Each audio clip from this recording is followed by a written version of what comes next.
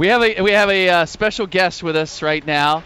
We're used to seeing him at this time running the stairs, and he didn't even run you ran the back stairs. We saw him sneak up the back. I'm disappointed because I expected to see it. Well, and that's the question I have, because I'm thinking, look, you have a great fitness conditioning area. We have all these high-tech devices, and this is like 1940s football. We're gonna run the stairs to get ready for a game. Charles Jenkins, Warriors guard.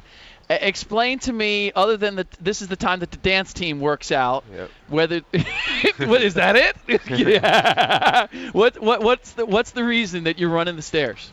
Oh, just to stay ready. My situation, I'm not, playing as much. So, my job as a professional is just to make sure that I'm ready for when my name is called, that I'll be prepared. Okay, but you could treadmill, the bike. There's all kinds of things you could do, but you're running the stairs. It's just something that we wanted to do, and it started in I think Dallas. Kent Bazemore and myself was trying to get some sprints in, and they had the entire team on the court, and we was trying to find a way to be productive without just using half of the court, so we decided to use the stands. Do you have any technique? I mean, where do you just pick one corner and just go that way, or how do you decide where to run? Well, usually we just do a ladder. We try to make sure there's no security, anything standing in the way, and we just start running. So you don't go to the upper deck only. That's another way to do it. Yeah, that's another way. Hey, what's different this year about this Warriors team? The fact you were here last year, there's a different feel about it. We know that you hate losing, and everybody hates to lose, but that's even another characteristic you could say is really prominent this year about the Golden State Warriors. You've had a really good run, but what's different in your mind from this year to last year? I think a big part of it was the work that we put in the summertime. We had a lot of guys that came in, and we stayed around each other, starting with the summer league and bringing up all our draft picks, and it transferred over to early September, where everyone came in early before training camp and worked on things that we're going to need to be successful during the season. And I think it's just been carrying over. But why? I mean, why were guys so committed to changing this or coming in early and spending the extra time to make this season different? Everybody was disappointed in our season last year, and there was a lot of things that we couldn't control as far as Steph health and guys going down. Which it actually helped some guys like myself and Clay, who got a chance to play and get better. But with a full season, we had Steph back at 100%. We all knew that we got a chance to be good just because of how much we improved with the additions to our roster. So it was all about making a commitment and trying to bring winning back to this program. You mentioned that too. You had guys going down. You got Andrew Bogut down, but that doesn't seem to bother you. Oh yeah, losing Bogut was definitely something that hurt us. But at the same time, we have a lot of good leaders. It was David Lee, Stephen Curry. We had Clay, who's playing well. We got veteran leadership with Carl Landry and Jared Jack. So I think it kind of helped us. And Bogut's doing the best that he can to get back. So once he's back, I think we'll be playing a lot better than we are now. We're talking to Warriors guard Charles Jenkins. And by the way, if anybody who wants to see Charles live tonight at Oracle Arena, there are tickets available to see them up against the 76ers. You can see Charles come in and shut down Drew Holiday for at least a couple minutes, I would imagine. They are on Warriors.com and available. And there are tickets tomorrow available as well against the Boston Celtics. So make sure you come out and check out the show. Charles, you're one of those guys that comes in, gets a couple minutes here, gets a couple minutes there. And I know it's not about statistics, but guys are aware of their numbers, and you're in a situation where you just come in and get plugged in a couple times and get a couple minutes, and that kills your percentages, that kills your stat line. And I know you have to have boys out there that are looking at it and going, "Damn, man, what you're only averaging whatever." Da da da. Now, from a player's mentality, and I know it's all about winning and doing what's best for the team. How do you put aside that personal desire to show what you can do? Because I know you believe you can do more maybe than you're asked to do. How do you stay in your lane? How do you maintain that mentality of, okay, I just got to do what I'm supposed to do? Yeah. One of the main things that I focused on, in the off season was finding my niche on the team. That's what the NBA is about. One of the things that I always said coming into the league was, you're going to have your first, second, and third option. And even on the bench, you're going to have guys that's coming in that's that have their role on the team where they have to be a scorer or more aggressive. So my thing is just to come in the game and play as hard as I can, you know, and no matter how much time I'm going to play. You know, if coach set me in with 10 seconds left, you know, and he need me to give him everything I got in 10 seconds, that's what I'll do. You know, that's something I've been very mature about, and especially speaking with coach. He gave out roles in the beginning of the year. You know, one of my roles was just to make sure that I'm ready at all times.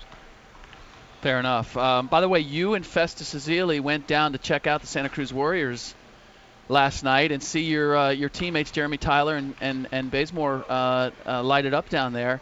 What inspired you to go down and check them out? Those are the guys that I spend the most time with on the team. You know, Ken Bazemore and myself played against each other a lot in college.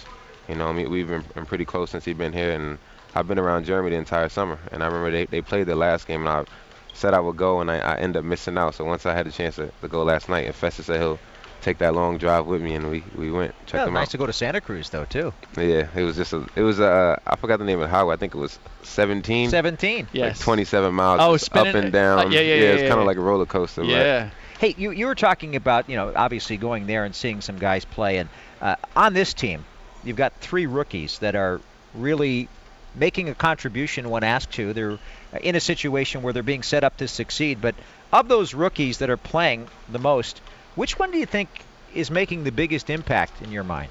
I'll say Draymond Green. You know, in the beginning of the year, Draymond was put into a situation where he didn't know, you know, when he was going to play was because we had B. Rush who was playing at the time, and you know when B. Rush went down, you know his minutes increased, and he'd been definitely taking advantage of it. You know, whether in the beginning it was starting off, he was playing at the end of quarters, and now you know he's a major part of our team defensively. So you know I've definitely been impressed with the way he played and his mindset to the game. Oh.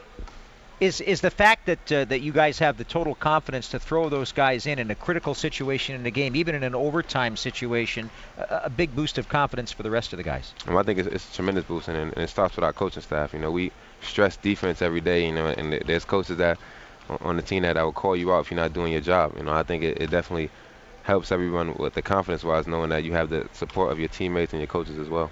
We're talking to Warriors guard Charles Jenkins.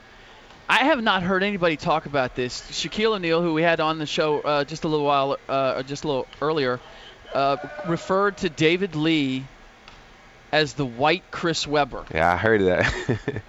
Your thoughts? That's definitely a tremendous compliment. No kidding.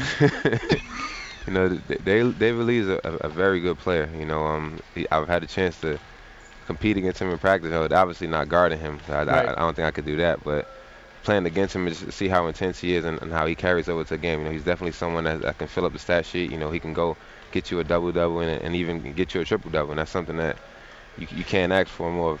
But he doesn't look like that. I mean, you look. Come on, now you look at his game and you look at his body and the way he goes about things, right? Yeah. I mean, he's not getting off the floor. He's not doing anything crazy. Generally, he's probably not throwing down on a whole lot of guys.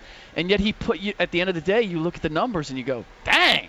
Yeah, one of the things that I was always amazed of with David Lee is, you know, you can't tell the difference between his right and his left hand. Yeah. You know, it definitely looks like he's ambidextrous, and that's something that it's tough for a lot of people to guard. You know, he can shoot the mid range, and he can also get to the basket as well. You know, so that's definitely, he always put a lot of defenders at mercy when they guarded him, just because you never know what he could do. So you're telling nobody on the team kind of use that white Chris Webber thing? He hasn't caught any flack from anybody on the team about that? I think Jared Jack may have gave him a little bit. I think they was calling him a WCW. Yeah. It only lasted for so long. You know, he was laughing about it, but it doesn't fit. Not too much. Look, the numbers are there.